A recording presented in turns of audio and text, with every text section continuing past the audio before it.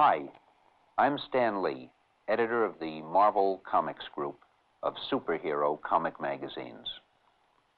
Comic books have been a big business for the past 25 years, and they're bigger than ever today.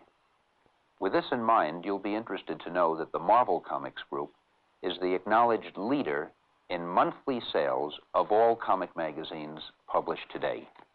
As a matter of fact, our sales have tripled in the past 3 years, which is quite a publishing phenomenon. Our superheroes are the kind of people that you or I would be if we had a superpower, which sets them apart from all other superheroes published today and seems to be the reason that they're actually far more popular than any others. Now then, it would seem that the big problem is this: can the enthusiasm for these comic magazines be successfully transferred to another media such as television? We most definitely feel that it can, and for this reason. For the first time that we know of, we're using the exact same stories and artwork that have made our comic magazines so incredibly successful, using the exact same stories and art for a television show. Garçon, coffee!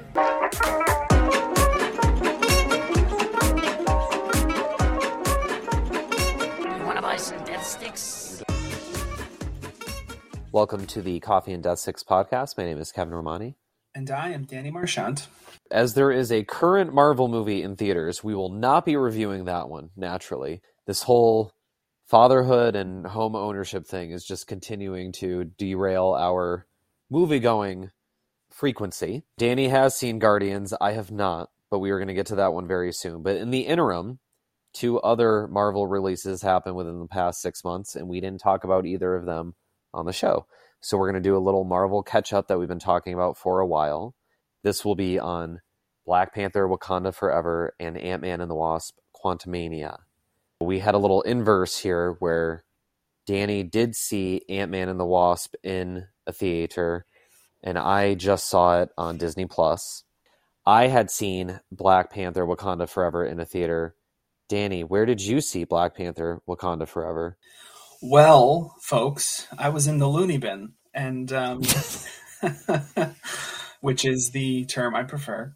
I was hospitalized for a major depressive episode, and we had access to a television, and most times it was just Law and Order SVU all day long, which I think is one of the most ill-advised programs to play on a psych ward for people recovering from all kinds of things.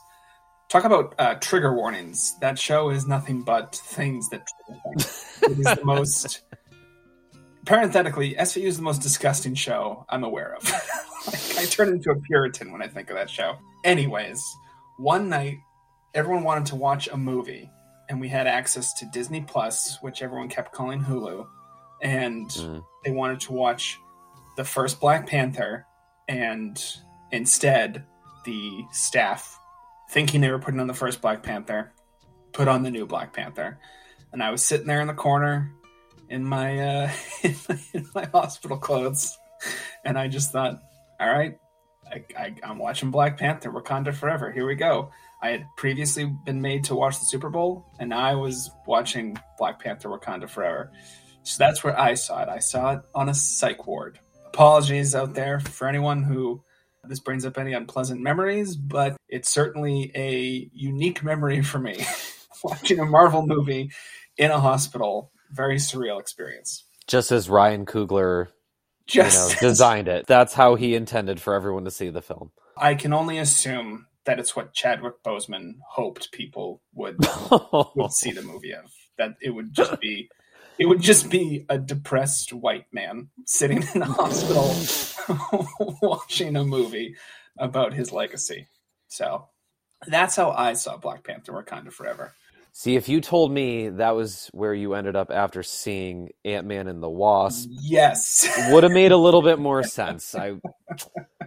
But well, we are so happy to have you back with us, Danny, and not having to watch the Super Bowl and major Marvel tentpole releases.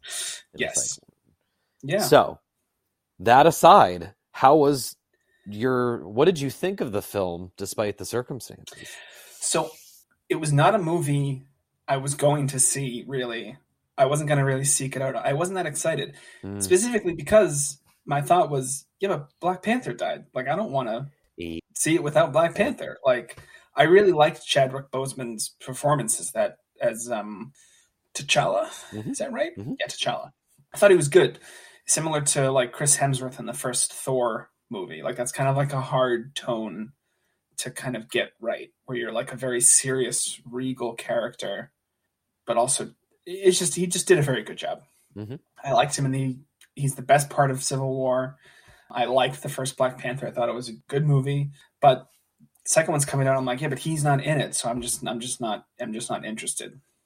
But as I mentioned, I didn't have a choice in the matter, so I watched it, and I have to say, I liked it. It was okay. It was fine. And I use fine to mean, like, fine isn't a bad word to me, both as like a emotional state or a quality of a thing. It was fine. His presence was felt through the whole movie. I remember thinking, this is an interesting plot, but I don't want to, mock the actor that plays Shuri, but she just doesn't have the same... I just couldn't invest in her as much as I invested in him. And granted, he had like a whole movie. He had like a whole dress rehearsal movie before he got to his own movie. But it's a no-brainer that she takes on the role of Black Panther. That makes total sense. I think that's even true to the comics. But leaving that aside, like, I thought it was like a solid sequel. It kind of felt like the next one. And I think a lot of that has to do with the fact that they lost their main actor. Yeah, it was a kind of a no-win scenario of what do you do with this property, which the first movie was so successful, and Wakanda has become such a centerpiece in the MCU that you can't not make more Black Panther stories. We've made this comparison a lot on the podcast where we say the Marvel Cinematic Universe is almost like a sprawling television series, like an anthology series, or like a Game of Thrones where you spend one episode with one series of characters and then the next with the other. Because of all this connective tissue, it kind of has that TV show feel, and how there's like one overlord producer who's kind of like a showrunner, hiring different directors to come in and make their own thing. So it's like a big, expensive TV series. And this movie made me think of that a lot as I was watching it, because I thought a lot of this is what happens when the star leaves the show or the star passes away. On it, something like even John Ritter died and he was on that ABC sitcom. Yes. 10 rules, 8 rules for dating my teenage daughter. Yeah. Yes, was the biggest hit of Kaylee Kuko's career. It had that feeling of like, okay, we're no longer, Charlie Sheen has left, Steve Carell has left. Now we're moving on. Topher Grace is gone when he left that 70s show. No one liked that last season. I've not watched the program. I didn't know he left it in this final season. I don't think I like the tone of that laugh, Kevin. That's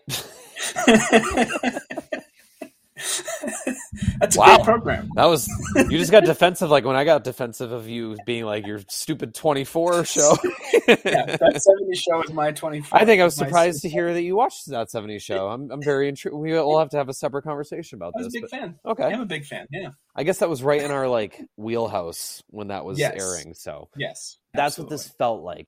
Our lead actor left unexpectedly over a contract dispute. Unfortunately, it was something much more serious in this case. Mm-hmm. And that's where it really succeeded. And like, I can't think of any better way.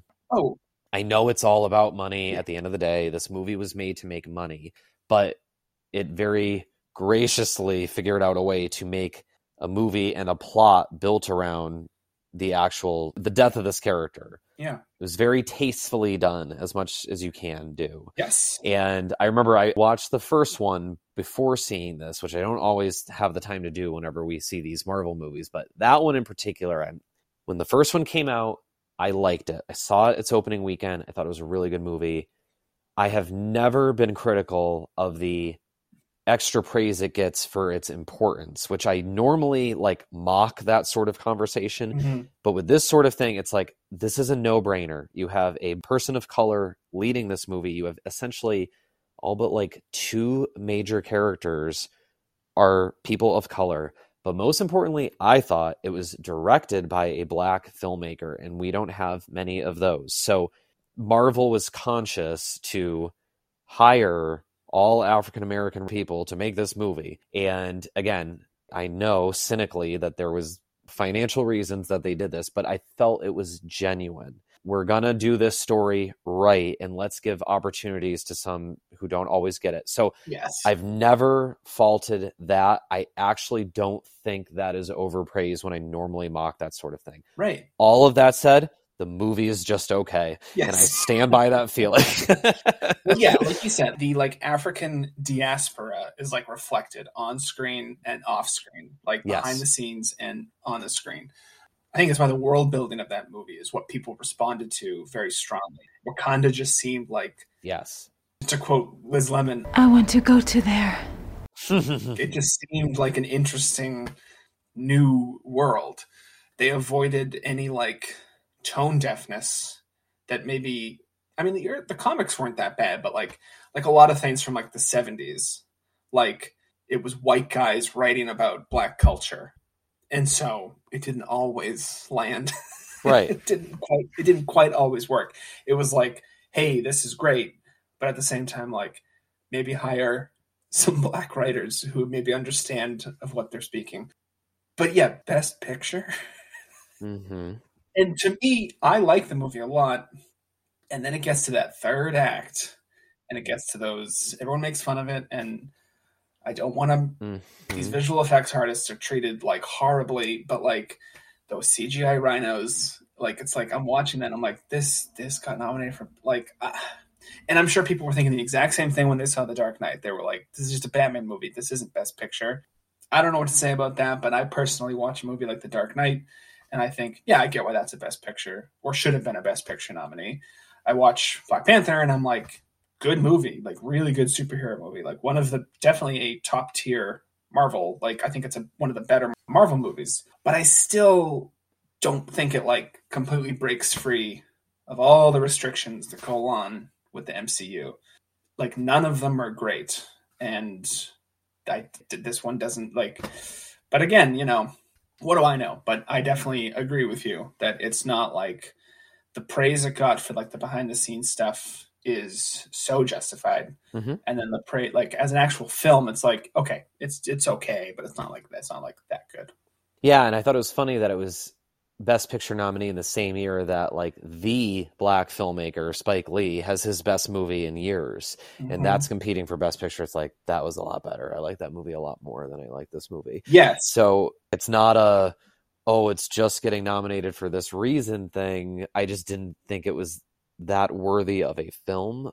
The Black Panther thing was like the least pandering, least condescending version of what Hollywood does all the time now, which is co-ops actual stuff and says, and that's why you need to see our movie. Yeah.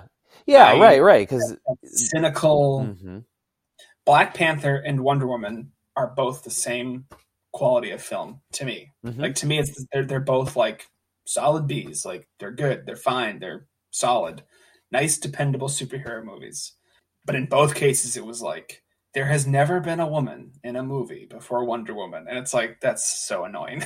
Like leaving aside genre movies, it just goes to show it's like, you know, there are a lot of movies out there, folks. Just maybe watch something other than a superhero movie, and you'll get these stories. These stories are being told, and they're just not being told on this scale. Right. There's something to be said for Best Picture consideration to have cultural impact as part of the consideration.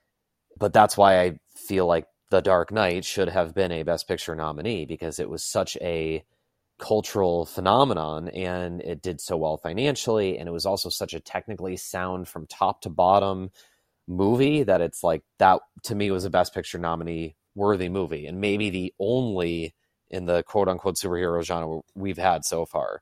This one was like hey, the score is excellent. Yes. We talk about Ludwig. What did you call him? Ludwig von Göransson, or I called him that. You called him Ludwig von Göransson. Yes. Ludwig von Göransson. Excellent, excellent score.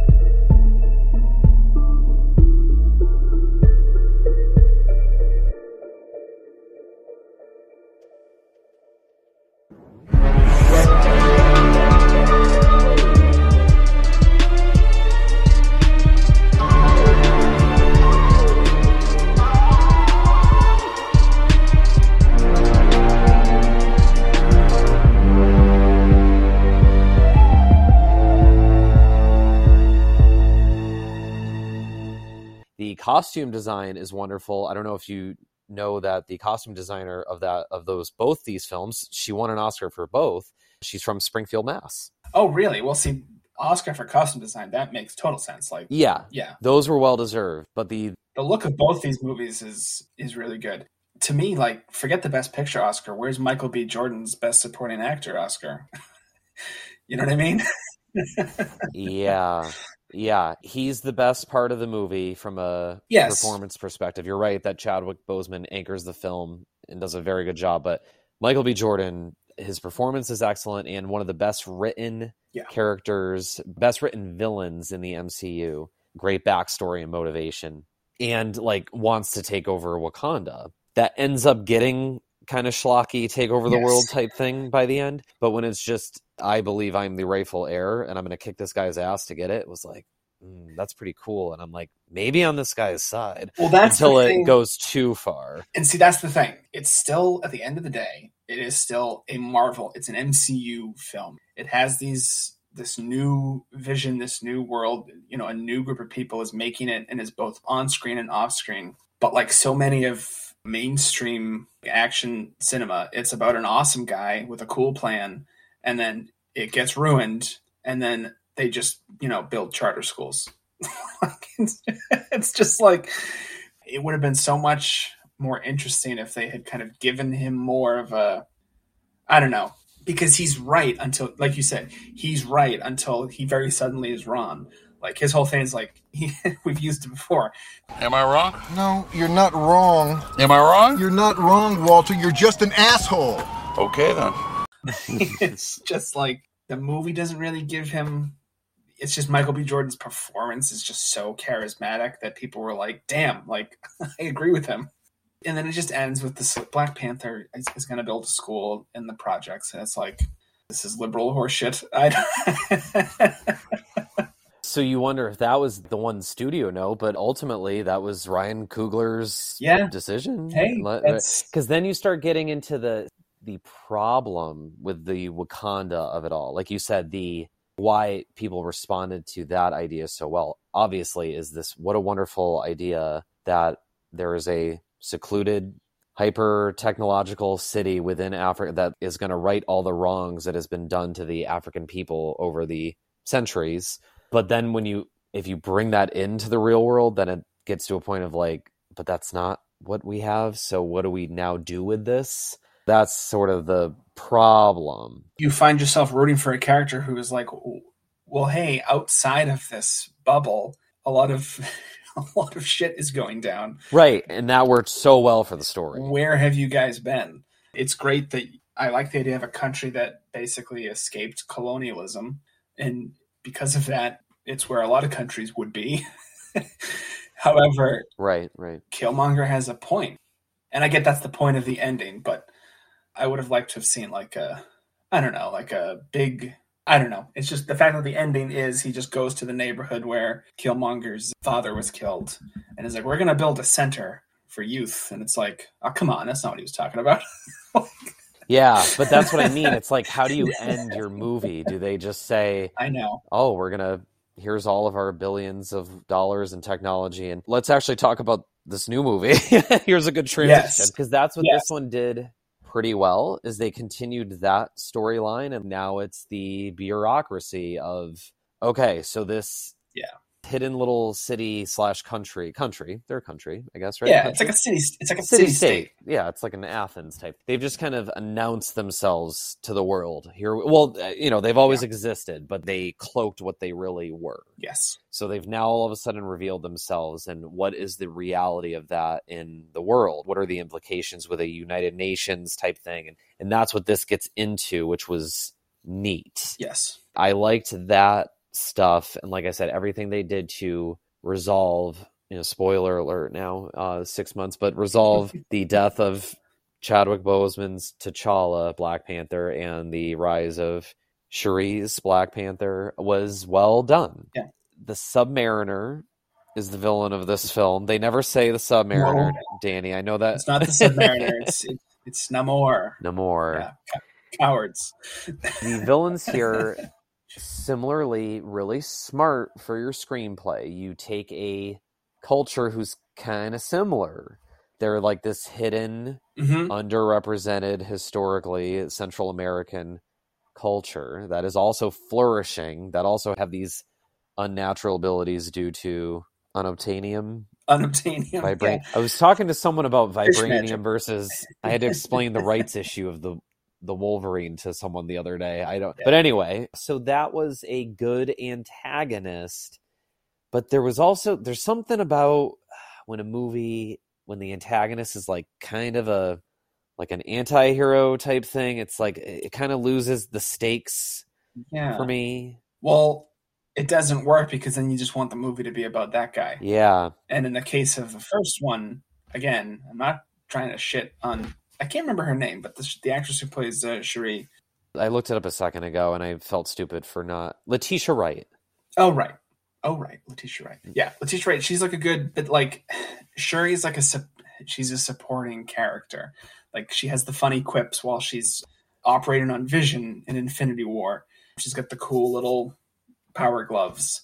Black Panther, it's like, yeah, you want the movie to be about Killmonger, but then you also like it when it's about T'Challa because it's such a good performance. This one, I'm like, I would have just liked a movie about Namor, the boy without love. Yeah. I would have watched the whole movie. I mean, he is his own character he's of course very different. They reconceived him, and I think for the better. I don't know if the comics did that before this movie did, but I feel like I've only ever seen him as the sort of Leonard Nimoy looking kind of weird skeevy mermaid guy.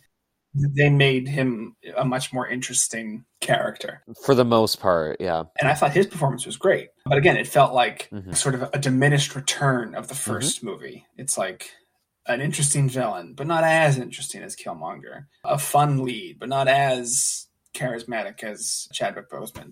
But I did like... This is like the one part of the MCU's like obsession with like the real world, like the political side, like the whole Winter Soldier, Civil War. Like I really am not into that. I've said it many times before. I like the cosmic nonsense of Guardians, Thor, Doctor Strange. But the Wakanda stuff is interesting because of all the sort of like historical factors that are at play and interacting with each other. And that Wakanda, what was that show called? Oh my gosh, The Falcon and the Winter Soldier. It was called The Falcon. What was the show about that show called? I thought you were talking about not an MCU show. That's really funny. Okay. No.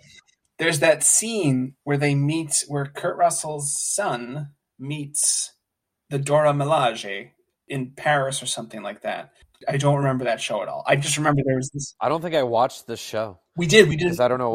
I know. I'm just kidding. I know I did. We did an episode, but I don't remember what the hell you're talking about. Is this Julie Louis-Dreyfus's character? Is that like that thing? Her? No, it's the guy that works for her, U.S. agent or whatever. Walker. It's the Wyatt Russell. Yeah. I can. I can picture him. Yeah, he's talking to one of the warriors, and she has a line like, "Our jurisdiction is wherever we are. I, as a representative of my country, wherever I go, is Wakanda. So I can do whatever I want because wherever I am is Wakandan sovereign territory." And he gets all harumphy, and I like that because it's like he's mad at her for doing he's like, "Hey, that's America's job." like I just like, it's interesting. It's like an interesting concept that's actually like worth exploring. They never explore it really, but it's like an interesting Yeah. I think it's like a neat little twist. You know, they're this kind of monarchical society that has ritual combat and hyper technology. Well, Wakanda kind of has the what does Yeah. Mike say? The Klingon paradox, right? They kind of have that Yes. where that was something else that stuck out to me in the first movie, where they're this highly advanced society, but then they're like, you decide who rules based on who wins in a fight. A guy can just show up and say, I challenge, and can Yeah. end the dynasty. Yeah, it seems a little anachronistic. They kind of clash with each Yes. other. Yes, absolutely. Yeah, and But it is interesting. The scenes in that waterfall are always like fun scenes. It's a cool little setting. I don't know if they found a real waterfall. They might. It looks real. These movies, I will say, do look a lot better than a lot of the other Marvel movies. However, the underwater scenes in this one were very unattractive compared to the beauty of Aquaman. No, the beauty of the theatrical Justice League scenes with Oof. Yeah, that was rough. Yeah. But no, it's like there was lots of that, lots of just like, can't they just make we're dealing with an underwater people. Like, this does not need to look this bad. Yeah. Not that it didn't look bad. It looked good. It just looked visually, it was ugly. It was just very like muddled and uninteresting. These two have overall a better look, minus the set pieces, because like we always say, the set pieces are all pre-visualization and all these special effects teams, but when they're just the more standard traditional dialogue scenes or establishing shots or whatever, they have more of a vision because they have a real filmmaker making these two movies. Yes. This would be a great transition to go into Ant-Man, but I will not do it yet. I wish I could have done it right there. Damn it. Maybe we'll find another one. But I did want to also go back to your point about Shuri, and it's like, I know you're not saying this. I'm not saying it either. It's not that a woman can't be Black Panther. It's that character, to me, did not make sense other than the familial connection. Like you said, she was the quippy lab rat sidekick who was a lot of fun. And to have that character then turn into the dramatic hero titular lead was like, that just doesn't feel right. And to have her share scenes with like Okoye. Yeah. It's like if she took the mantle. Exactly. And I like that character a lot. Yeah. And going back to my TV comparison, this also felt a lot like the CW DC TV shows, which are just wonderful television that I highly recommend to everybody. But those had this bad habit of, by season 5 of Arrow, when they did 22, 23 episode seasons, and they were running out of ideas, essentially any character who had been on the show for a cup of coffee is putting a mask on and fighting crime. And it was losing any sense of spectacle, and that it was like anybody can just be a superhero. And that's what this was kind of reminding me of like, oh, so she's his sister and now she's all of a sudden the Black Panther. It's like, I don't know if she just doesn't feel like the right character for that. Like you said, if Danai Gurira's character became Black Panther, yeah, and it's not just a warrior either. I think it's just the overall persona of Shuri. Yes, is just not now shifting into a dramatic lead role of, she just doesn't have that it for that, I don't think. And she does not. Yeah, it's nothing against her. Again, she did well, but when the superheroes start getting into like just the slightly different versions of themselves and other characters taking up the mantle, it's like, just stop making it. But this one was different. That's why it kind of gets a pass. Of course, they had no choice in the matter. And she was good. That's a fun character. It's not a lead character. You know, maybe if she took her COVID vaccine, she would have done a better job. But she refused. Well, that's a separate conversation. That's what I thought about actually a lot.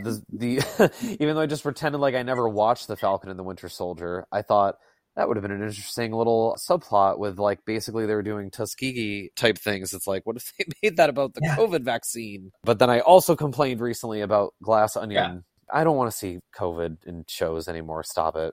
It depends on how you handle it. Depends on what the content is. Yeah, exactly. For instance, when Curb Your Enthusiasm has Albert Brooks turn out to be a COVID hoarder, I welcome having COVID be a topic in certain programs. And it works better on comedy stuff than it does Yes. on superhero literature for children. That's nominally for children. Yeah, so I think, I felt the same way. I liked the movie. I was glad I saw it in a theater. Ludwig von Göransson is back, though at what cost? Because how hard he worked on this and on Oppenheimer resulted in us not getting him in season 3 of M.O.D.O.P, which we recently complained about. But I think we talked a little bit about it at some point, that he went to Central American locations that had more like Aztec or I think it was Aztec, whatever. Aztec, yeah. That's the sort of the big culture that there's like the Aztec, the Inca, and the Maya. Aztec is a huge influence. On these characters, particularly on the look of the Submariners people. What were they called again? I don't know, because it's been too long. We're just going to call them the Submariners. I don't remember. They're not the Atlanteans. I'm not going to try and butcher a name, but it's something with a T, I want to say. Tenochtitlan, right? Wasn't that what Mexico City? It was kind of like that. It sort of sounded like Tenochtitlan, but I don't know. Yeah. I would have watched a whole movie about them. I would have noticed neither of us have talked about Ironheart. Yep. There's a lot of things I would have liked to have seen that weren't in this one, but they did like you said, they did a very tasteful job of acknowledging that this huge figure in the MCU had died. And I don't think they were able to plan for it because he was super private about it. But yeah, it just wasn't as... Whatever spark the first one had, this one didn't quite have. However, this is a movie that I would probably watch again on like a lazy afternoon. I'll watch that one again. There's some scenes I liked about that one, which is not something I can say for our second feature.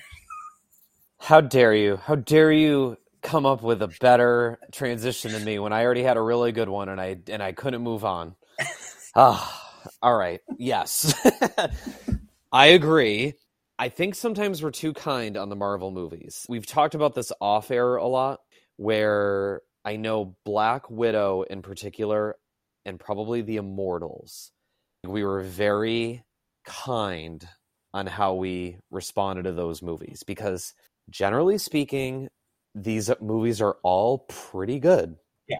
They're rarely horrible. They're rarely exceptional. Mm-hmm. They're very good popcorn movies. Ant-Man and the Wasp, Quantumania. I did not hate the movie. I did not hate it. I did not hit her. It's not true. It's bullshit. I did not hit her. I did not. Oh, hi, Mark. It doesn't affect me because it's not a franchise, especially within the Marvel universe, that I'm particularly that big of a fan of. But this is one of the most misguided, if not the most misguided Marvel Cinematic Universe, I would say, movie to date. It's so against what the other two were doing, and it's the worst type of movie to be the stepping stone for your next massive phase and next big bad of the Marvel Cinematic Universe, that I just don't know what the thought process was with this film. Yeah, this was a big piece of shite. This is hubris, is what this is. This is what happens when you think, why not introduce our next... Yeah. Let's introduce the next Thanos in the Ant-Man movie. That'll show the naysayers. Well, you sure showed us. And we can't wait to see more of Kane, who I'm sure will be appearing in other movies. Yeah, this is hubris. This is excellent. Excellent call on hubris. Yeah, that is exactly what this is. How dare you think that this is sufficient? And like you said, I don't hate this movie or anything like that. I'm not invested in the MCU, and I'm certainly not invested in Ant-Man. Just as a movie, it was terrible. It was really bad. Yep. If I had seen this in a theater on its own, I would have thought that was awful. It was like the Green Lantern. It just wasn't good. It was stupid. It was stupid and it was ugly. It was really ugly. We talk about how ugly the MCU movies are, but wow, was this one particularly unappealing. And it's they're going to this magical realm, and they make easily their ugliest, most visually unappealing movie they've ever made.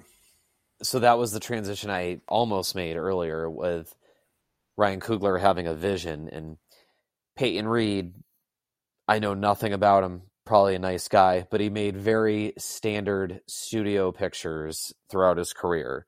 And if you're unfamiliar with the saga, one of the first Marvel drama behind the scenes things ever, basically a prelude to what's happened with all these Star Wars movies. Edgar Wright was hired to make the first Ant-Man, and Edgar Wright, very good filmmaker. A lot of his movies have a more comedic tone.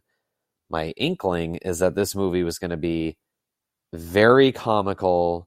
I think like grosser, like body horror type stuff, maybe like Ant-Man stuff going wrong were some of the ideas that the studio just rejected. And it got to a certain point where he said, okay, you hired me to make a movie and you're not letting me make my movie, so I am leaving, which has happened a lot, especially with Star Wars, like I was saying. But occasionally this issue comes up with the Marvel movies, but they hire lesser names to just make the movies in their image. And that's why you and I last year probably overpraised Doctor Strange. I almost said Doctor Strangelove. Doctor Strange and the Multiverse of Madness, because we were so pleased that not only was Sam Raimi hired, but he was hired genuinely. He was hired and allowed to make his own movie. And yes, he had some Marvel constraints, but the visual nature of a Sam Raimi film was ever present in that film. Yeah. I loved it way more than I probably should have for just that reason alone. I watched it again and I still kind of love it. It's like in my top 5 of Marvel movies. Okay, I don't know if I go that, but I topped half for sure for me. I just love that it's a movie. If you want to talk about a Marvel movie we overpraise, I think that's probably Love and Thunder. Yeah, I think we like Taika so much that we just like Taika, that we were unable to. Sure. Yeah, it's incredible just how wrong it is. Everything is so. The charm of the first 2 movies. So they hire Peyton Reed, and yeah, he comes in and just makes a movie. He knows how to work with actors and get the shots that the previs team needs. And Ant-Man's kind of a joke, but it's like the right blend of. There's humor, but it doesn't go overboard, even though you might have that temptation with both having Paul Rudd as your lead and it being such a ridiculous concept, Ant-Man. But Ant-Man has kind of become the butt of the jokes in the Avengers movies. But that aside, the first 2 movies have a lot of just legitimate humor in them. And they're heist movies. That's, I think, what's most missing in this is that there are heist elements, and you have the fun team with Michael Pena and is T.I. is in these pictures, right? T.I. is in at least the first one. Sure. Am I making that? I think he is. I think he is. I'm making this up, if not. But David Dalmatian. Yeah, David Dalmatian, who's now in like he was in this. He was a voice actor in this for one of the Goos. One of the Goos. I believe I saw his name. You have these fun characters, and they use San Francisco well, and usually have a lot of fun exterior shots and see what's going on in San Francisco. So naturally, the best parts of these movies were the 2 montages that were that capped the movie, because that had more of the lighthearted nature, and the stakes never really got too ridiculously high because it's Ant-Man. Yeah. But then in this movie, you have this, like you said, this magical realm, Quantumania. We've heard a lot about it through these movies, and we've seen little spurts of it. And there's just like no creativity to the production design and to the look. It's just like a phone-in job. They fucked up M.O.D.O.P. They made M.O.D.O.P look boring. One of them. Is M.O.D.O.P, are you familiar with M.O.D.O.P from before? He's one of the first like Marvel characters I was aware of as like a little kid, because he's a big head in a thing, and he's weird looking, and he's got a weird haircut, and it's like, oh, that's an interesting looking thing. When I think of like classic Marvel comics, like M.O.D.O.P is one of the things that's in my head of like the classic 70s, 80s comics. And when he shows up in this one, he's got a cool mask, and I'm like, that's a cool way to do M.O.D.O.P. And then the mask comes off, and it's Corey Stoll. And he should have been the villain of this movie. Like the third Ant-Man movie should have been about what's his character about now he has to fight the villain from the first movie again, but now he's M.O.D.O.P, the little robot emperor of the quantum realm. I have no idea why Kane was in this movie. Like, I just genuinely, I mean, I of course understand why Kane was in this movie, but as like for the integrity of this movie, it's like, why'd you put Kane in this? Like, why is this where we're putting him in? Why is this his first movie? Like, Yeah. he could have shown up anywhere. Like, save him for the Fantastic Four movie. Put him in, I don't know. Put him in Thor 4. Put him, but Ant-Man and the Wasp. Like, who gives a shit? Yeah. Hubris. Danny, you nailed it. It's hubris. Let's beef up our Ant-Man movie, and this is how we'll do it, because those... But, I've probably said some version of... I'm back and forth on how I feel about this, but the Ant-Man and the Wasp 2018 came out like 2 months after Infinity War. Yeah. And a big part of me is like, oh my God, like what a anticlimactic letdown. Like we're doing the Ant-Man sequel after what just happened in Infinity War. But especially now, having seen this movie, it's like, that was actually a welcome, like just to fill in the cracks of like, okay, I got a nice little Marvel fill. That was like a nice break from this massive, I found actually emotional experience of Infinity War. Now we're just doing our fun little heist Ant-Man action/comedy movie. Like, fine.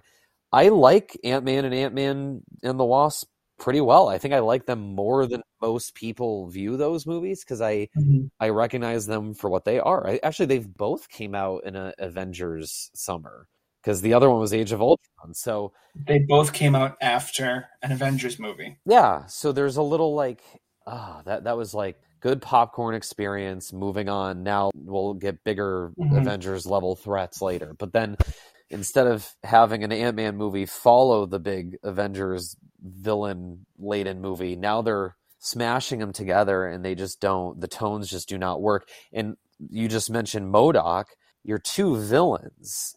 M.O.D.O.P is this like wacky, I don't remember Corey Stoll being like that in the first movie either. I don't remember him being like wacky. No, he's like what Corey Stoll is always like. He's a big, bald, ball-breaking prick. Yeah. So that's his character in that. And this one, he's this like attempt at comedic relief and goofball. And you contrast that with him being like the henchman to this ultra serious, too serious Thanos level villain. We can get into this later, but too serious. Yeah, M.O.D.O.P in the comics, I think the joke is he's not a funny character. It's just funny that he's named M.O.D.O.P. Like, that's the joke. He's played straight. Yeah.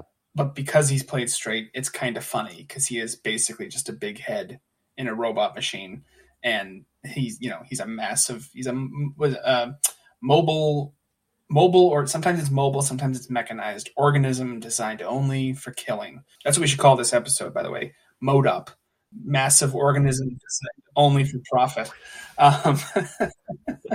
Marvel organization designed only for profit. Designed only for profit. That's there we go. Yeah. Patton Oswalt did a show on Hulu called M.O.D.O.P, about M.O.D.O.P and his family. And the joke in M.O.D.O.P was like kind of more of like a wacky character. They asked Patton Oswalt, "Hey, you've been in Agents of S.H.I.E.L.D., you're a big fat nerd. Come do a show for us." And he was like, "I want to do M.O.D.O.P. I want to make it like a sitcom." Oh. It's a fun show. It's like, I didn't even know that existed. Yeah, it's not great. It's like one of those things that you just put on Hulu's so that Hulu has its buffet filled. Oh. So this movie just stole that. And that's the thing this movie does a lot. It just went on the internet, saw what the kids were memeing about, and then put it in their movie. It's like, hey, they love that, oh my God, he admitted guy. Put him in the movie. That'll get laughs from the kids. There were times in this movie where all I could think of was the Steve Buscemi meme from 30 Rock. How do you do, fellow kids? It's just like, oh, this is embarrassing. This is so embarrassing. So you have that tone with the most intense, serious, I'm so evil. And it's like, very good. What is this? Like, whose idea was this?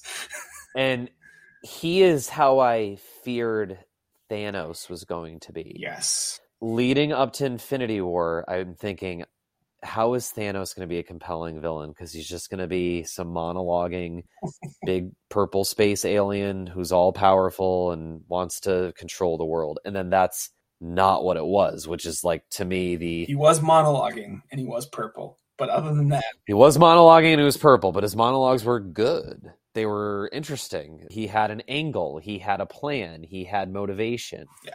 In Kang the Conqueror. So speaking of just forgetting everything that we watched in like 30 seconds, Loki, I barely remember Loki. I just remember we liked Loki a lot.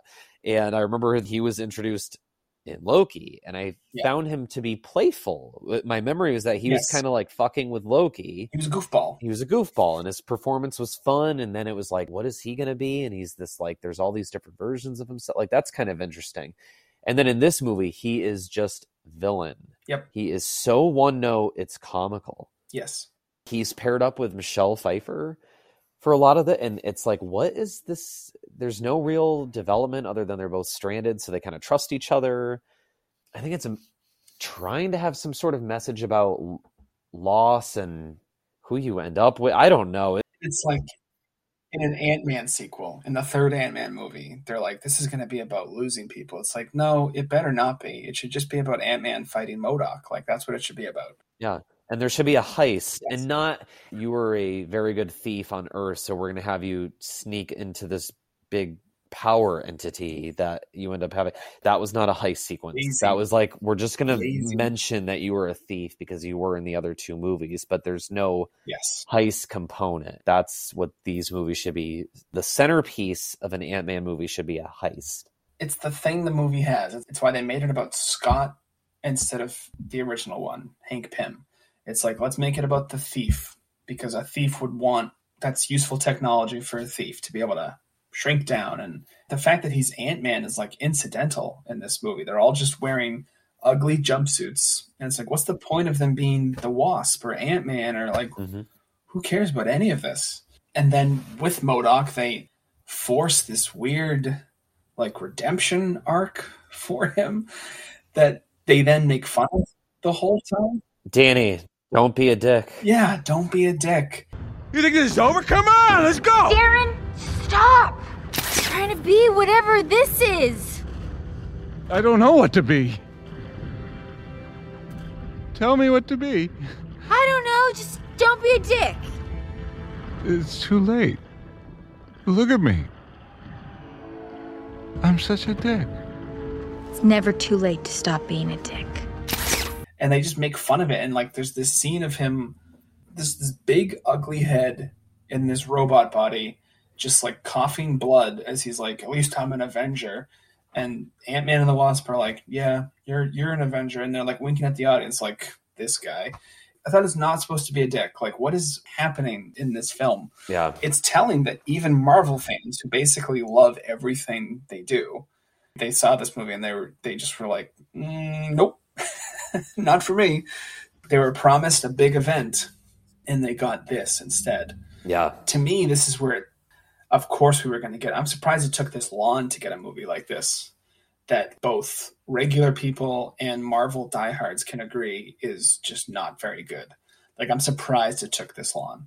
Like, that's kind of impressive that they were able to turn out quality cheeseburgers for like a solid decade. And this is their first, like, I'm not eating that. That's disgusting. 15 years. Yeah. 15 years. No, a decade impressive. And a half. It is impressive. Yeah, they've run out of ideas. They got really lazy. Yes. The screenplay was not creative and not true to the previous two entries. Zero character with Hope in particular. This movie's still called Ant-Man and the Wasp. Yeah. And Hope is like not even in this movie. She's barely involved. And when she is, there's no arc at all. She's just there. She's, like you said, to have the ugly suit on and come in and save the day periodically. Yep. You have Michael Douglas, who is getting older, looking noticeably older now, which was hurting me. Yes. He does nothing in this movie. He was pretty involved in especially the first one, and he's pointless. Yeah. And Michelle Pfeiffer, just platitudes of, well, I had to protect you. Protect them from what? So she was in this quantum realm for so long and doesn't explain to anybody that there's a Thanos living in the quantum realm? Like, wouldn't you think that would be useful information? And she doesn't, like, right under her nose, her basically granddaughter, her step granddaughter, whatever it is building a portal device or some sort of communication device to speak to the realm where there is a Thanos character that you are like, we should never let this Thanos character out of, and you don't know about it. But then even when you're there, it's still, I can't tell you about my time here because I had to protect you, and yada, yada, yada. Just all this screenplay gobbledygook because we can't yet tell the audience what's really happening because we need to wait till our exposition dump backstory flashback scene happens at the midway point of the movie that goes on and on and on. Mm-hmm. And she's probably thinking, I was in Batman Returns and now I'm in this. You know, Tim Burton used to direct superhero movies. Now we have literally the director of Yes Man directs superhero movies. Like, it's just you've made that joke before, I think, right? It's like, it's too perfect that the director easy. of Yes Man is working for Marvel Studios. Yep. Yeah, like I'm usually not sympathetic when nerds complain about they ruined this character from the comics, they changed this character from the comics, because it's like, you're adapting it, like, who cares? But like, when they make Kane the Conqueror is one note in the comics too, but he's more fun because he's like, you know, he's a little 70s guy named Kane the Conqueror. Like, he's just, it's kind of fun.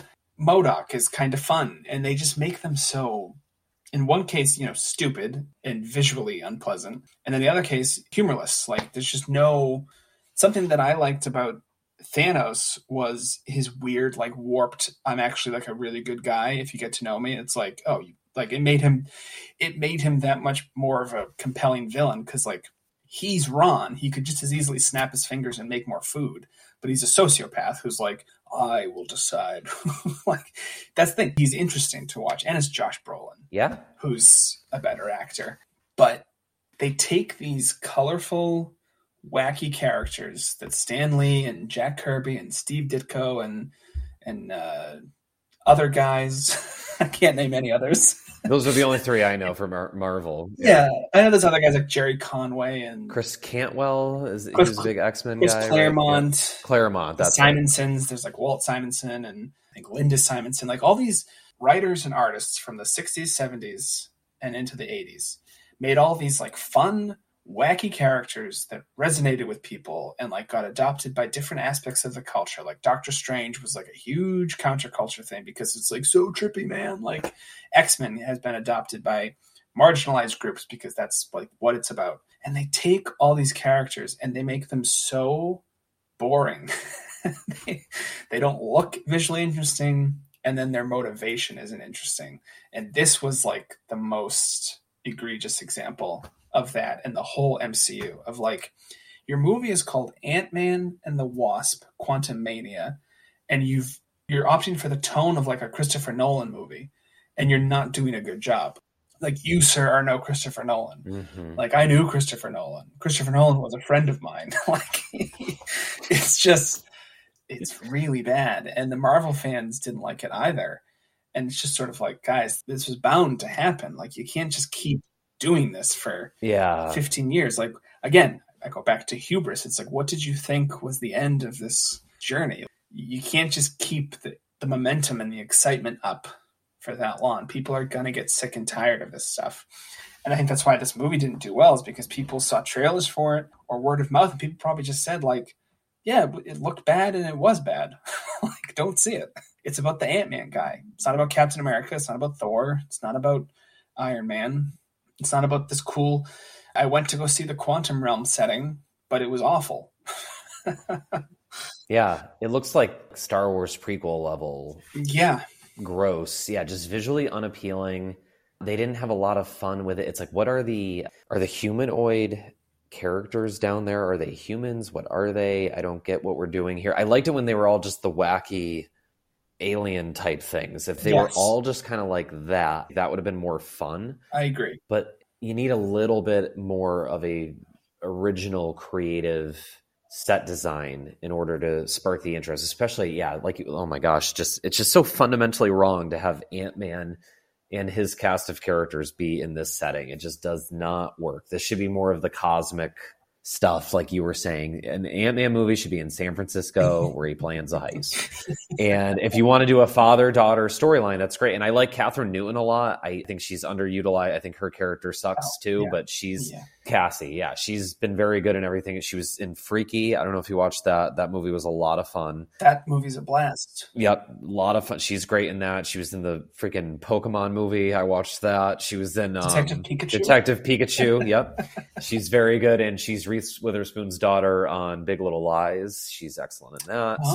She's already been she's in 3 Billboards Outside Ebbing, Missouri. There's a little Iron Man connection with Sam Rockwell. So she's had a great career. So when I saw she was cast, and if they did the 5-year, no, wait, was she Dust or did she? She wasn't Dust. She thought Scott was Dust. She thought Scott was, but then they found, right, it's also been like 4 years since even that stuff happened or whatever. So I guess that's how you can get away with casting a slightly older actress. That actually I thought was a pretty natural change for me, but just everything else about this movie was so wrong. And there was one moment that stood out for me where I think the studio / filmmakers were even embarrassed with what they were trying to do. When they first get to the quantum realm, I think it's when Hank and Hope reunite. Mm-hmm. They have it's the start of that moment in this type of movie, like in an Avatar, when it's like big establishing shot, look at this beautiful world, and there's like the sweeping musical score,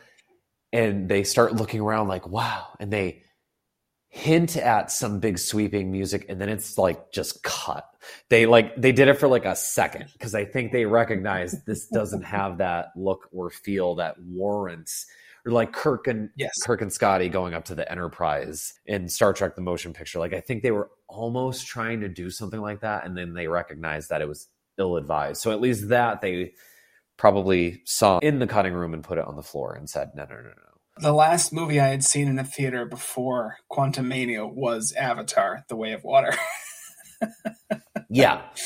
It's like to go from that to, a movie where it's just like, where I'm just thinking like, how did they do that water? Like, how does the water look so good? And then I'm watching this and it's just like, why doesn't anything look good?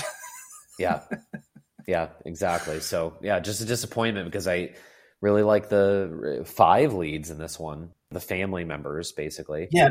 All good performers, but really they're all kind of wasted. The best stuff were the funny scenes at the beginning and the end of the movie with Paul Rudd, where they were utilizing his, comedic bone that Paul Rudd is known for. Yeah. Just a miss. This might be the worst Marvel movie. I don't think we're having recency bias. No, it is. I think it definitely is. Like, I've seen people put The Dark World in that spot, Iron Man 2 in that spot, Incredible Hulk. It's like, oh, come on. Those movies are so much better than The Dark World. That's not the best looking movie. It's better than this. I know I'm biased. I love The Dark World. It's like my favorite movie ever. But it's just like, no, this is, because it's just so, it's what these movies could have been this whole time. Like you said, they've never been exceptional one way or the other, but it's surprising how long they've not made a big turkey like this. I wonder if Kevin Feige is like playing less of a role because these last, what phase are we in? So I believe this launched phase 5. Oh, gross. 5. Right. Phase 5. I know, because 4 is the most fluid one, inconsistent one. It's the Jeremy Bearimy of the phases. I don't know where it starts or begins, because Infinity War Endgame ends 3, I believe. And then 4 is mostly comprised of the Disney Plus shows. Yes. And then all these movies that have no theme connected to. I forget about all those movies between Spider-Man Far From Home and Spider-Man No Way Home. There's all these movies in between. I was looking the other day. I'm like, oh, that's right. Eternals. Shang-Chi, Black Widow. Yeah. Well, that's the other thing. It's those movies haven't really connected. Black Widow is essentially a prequel. Yes. It goes back in time and it doesn't really add anything. And Shang-Chi is its own new world that hasn't yet come into anything else. And same with the Eternals. They've not brought those characters in yet. So there's all these Phase 4 is definitely the most. At one point, you and I were almost praising it, which I still stand by to a degree, of them being isolated, self-contained stories and movies, which was refreshing. But at the same time, they weren't very good movies. No. And then all these TV shows, it's like, what's Moon Knight's role in all this? Like, what's Moon Knight gonna do? Did you never, I told you, I think I scared you off of Moon Knight. I don't know if you ever watched that piece of shit. That sucks so hard. No, all I know is that I saw that it was about trauma and it was about dealing with mental health. And I thought, no, it's not. It's a big piece of shit on Disney Plus. Yeah. Sir, I know depression. Depression's a good friend of mine. You, sir, are no depression. Let me tell you, I could have been a consultant on this show if you wanted to make it what you were actually. I love Oscar Isaac. I mean, I love Oh, that yeah. guy. But when I saw that, I'm like, I'm not watching the fake Batman show about mental health. Like, get the fuck out of here. That was like the nail in the coffin. You and I say this all the time about Star Wars. We say, oh, we're not going to watch it. We're not going to watch it. We just had our little Watchmen opening in the May 4th episode. I have actually not watched several of the Marvel shows now. I might not ever watch them. I have not watched Miss Marvel. I have not watched She-Hulk. Yes, it's because they're both female-led TV shows, so I refuse to watch them because I hate women as a Marvel and Star Wars fan. But I've just been kind of like, I haven't even watched the Guardians of the Galaxy holiday special that James Gunn wrote and directed. I have not even watched that. I just look at Disney Plus like, I don't know what to make of this anymore. All this. There's too much. There's too much. Too much. And people are sick of it. They don't know that they're sick of it, but they are. Like we predicted, who on earth has talked about Avatar: The Way of Water? Absolutely nobody. And yet everyone saw it. So it's like a movie closer. I think it even came out. Didn't come out the same weekend, but it came out soon after. Didn't Creed 3 come out and then completely like trounce Ant-Man and the Wasp at the box office? Yeah, it came out in March, and I know it did really well initially. So I think it did come out right after. Yeah, people, Dungeons and Dragons, like people flock to go see the Dungeons, and it's just something. They're sick of seeing the same group of people standing on a green screen, ready to fight Wizrow. Like, it's just like they're sick of it. They want something else. People flocked to go see the Mario movie, and it's probably not like this like movie of searing creative vision, but it's probably a lot to do with that. Is like, well, it just is different looking. It doesn't look like all this shit we've been watching for 15 years. Yeah. And Marvel movies used to look different. We've talked about this before. They used to hire Kenneth Branagh and Joe Johnston and Jon Favreau. They would each connect to other things, but you could tell which one you were watching. Now it's like, who knows which one you're watching, Like, it seems like they've got, at least in that first stretch, you knew, like, okay, they're building up to the Infinity Gauntlet and Thanos. I get it. Like, end of the first Avengers, our big villain is the big purple guy who has the power gems. This one, it's like, wait, which is it? Is it the multiverse? Is it Kane the Conqueror? Or is it, what are those aliens that pretend to be other people? Like, what's the threat? Oh, the Kree? No, the Kree are the blue people from Guardians of the Galaxy. Oh, the Skrulls. The Skrulls. It's like there's so many different threats. It's like or is it the things from Eternals? Like, is it the Deviants? The Celestials? The Celestials, yeah. Which I watched Guardians of the Galaxy getting ready for the third one, and I completely forgot there nowhere is inside the head of a dead celestial, so at the time I must have just been like, okay, whatever that means. And then Eternals, it's like, oh, now I know what a celestial is. Okay. They're like, okay, interesting. In the old days, yes, it was all over the place. Yes, they were all basically, fine. But you were like, okay, I get it. We're building to the big purple guy. Got it. That's the threat. It was like simpler. They weren't simple at all, but now it's just like they're just throwing stuff at the wall. And they're saying, what'll work? What'll get you pigs to the trough? And it's like, we want better swill. That's what'll get us to the trough. Yeah. Feed us better shit. Which I'm hoping was Guardians of the Galaxy Volume 3. I'll find out a week or so. Yeah. Much to discuss then. Because, Danny, we were talking about it. Not only will we talk about that, we'll have to inevitably talk about James Gunn now being the head of Yes. DC Studios. So very interesting. The genre remains interesting, if not from the content of the film's perspective, then from the behind the scenes and business of it all perspective. Yeah. It's interesting, but just the idea that like Martin Scorsese is supposed to watch Quantumania and be like, okay, I misspoke. Like fuck No, off. yeah, you're right. This doesn't look like something a child, just scribbles on a piece of paper. This is much more sophisticated than that. Yeah, it's just nonsense. Absolute nonsense. I think it's our same Marvel deal as always. If you're pot committed at this point, you got to watch Ant-Man and the Wasp: Quantumania. But if you're just like a casual, you check in and see some of these movies here or there, I would for sure skip this one. I was happy that I did not go see it in a theater. I was happy that I just waited and watched it on Disney Plus because I was not missing anything. And again, I did not hate it. I was just amazed at how ill-advised it was and how ugly it was to look at, with, of course, the exception of Michelle Pfeiffer. So, she is, as always, gorgeous. A timeless beauty. I agree with that completely. Like I said, yeah, if you're already this far in, might as well keep going. It's like what I tell people about the A Song of Ice and Fire books. It's like, if you haven't read them now, don't start reading them. Like, they're never going to finish. But if you've already read the 5 books, like, yeah, come wait with everybody else for the 6th one. Like, if you've been skipping all the latest Marvel stuff, skip this one as well. Yes. Yep, that would be our advice. But Black Panther: Wakanda Forever, yeah, a lighthearted recommendation, but that was a good it was a good movie. It was not a great movie. It was just a good old time that I recommend ultimately, if not for anything else other than the score and the costume design. Those are the 2 items that popped for me the most. Agreed. So thank you very much for listening, and we will be back soon with Guardians of the Galaxy talk, DC movie talk, all kinds of things. So tune in. Excelsior.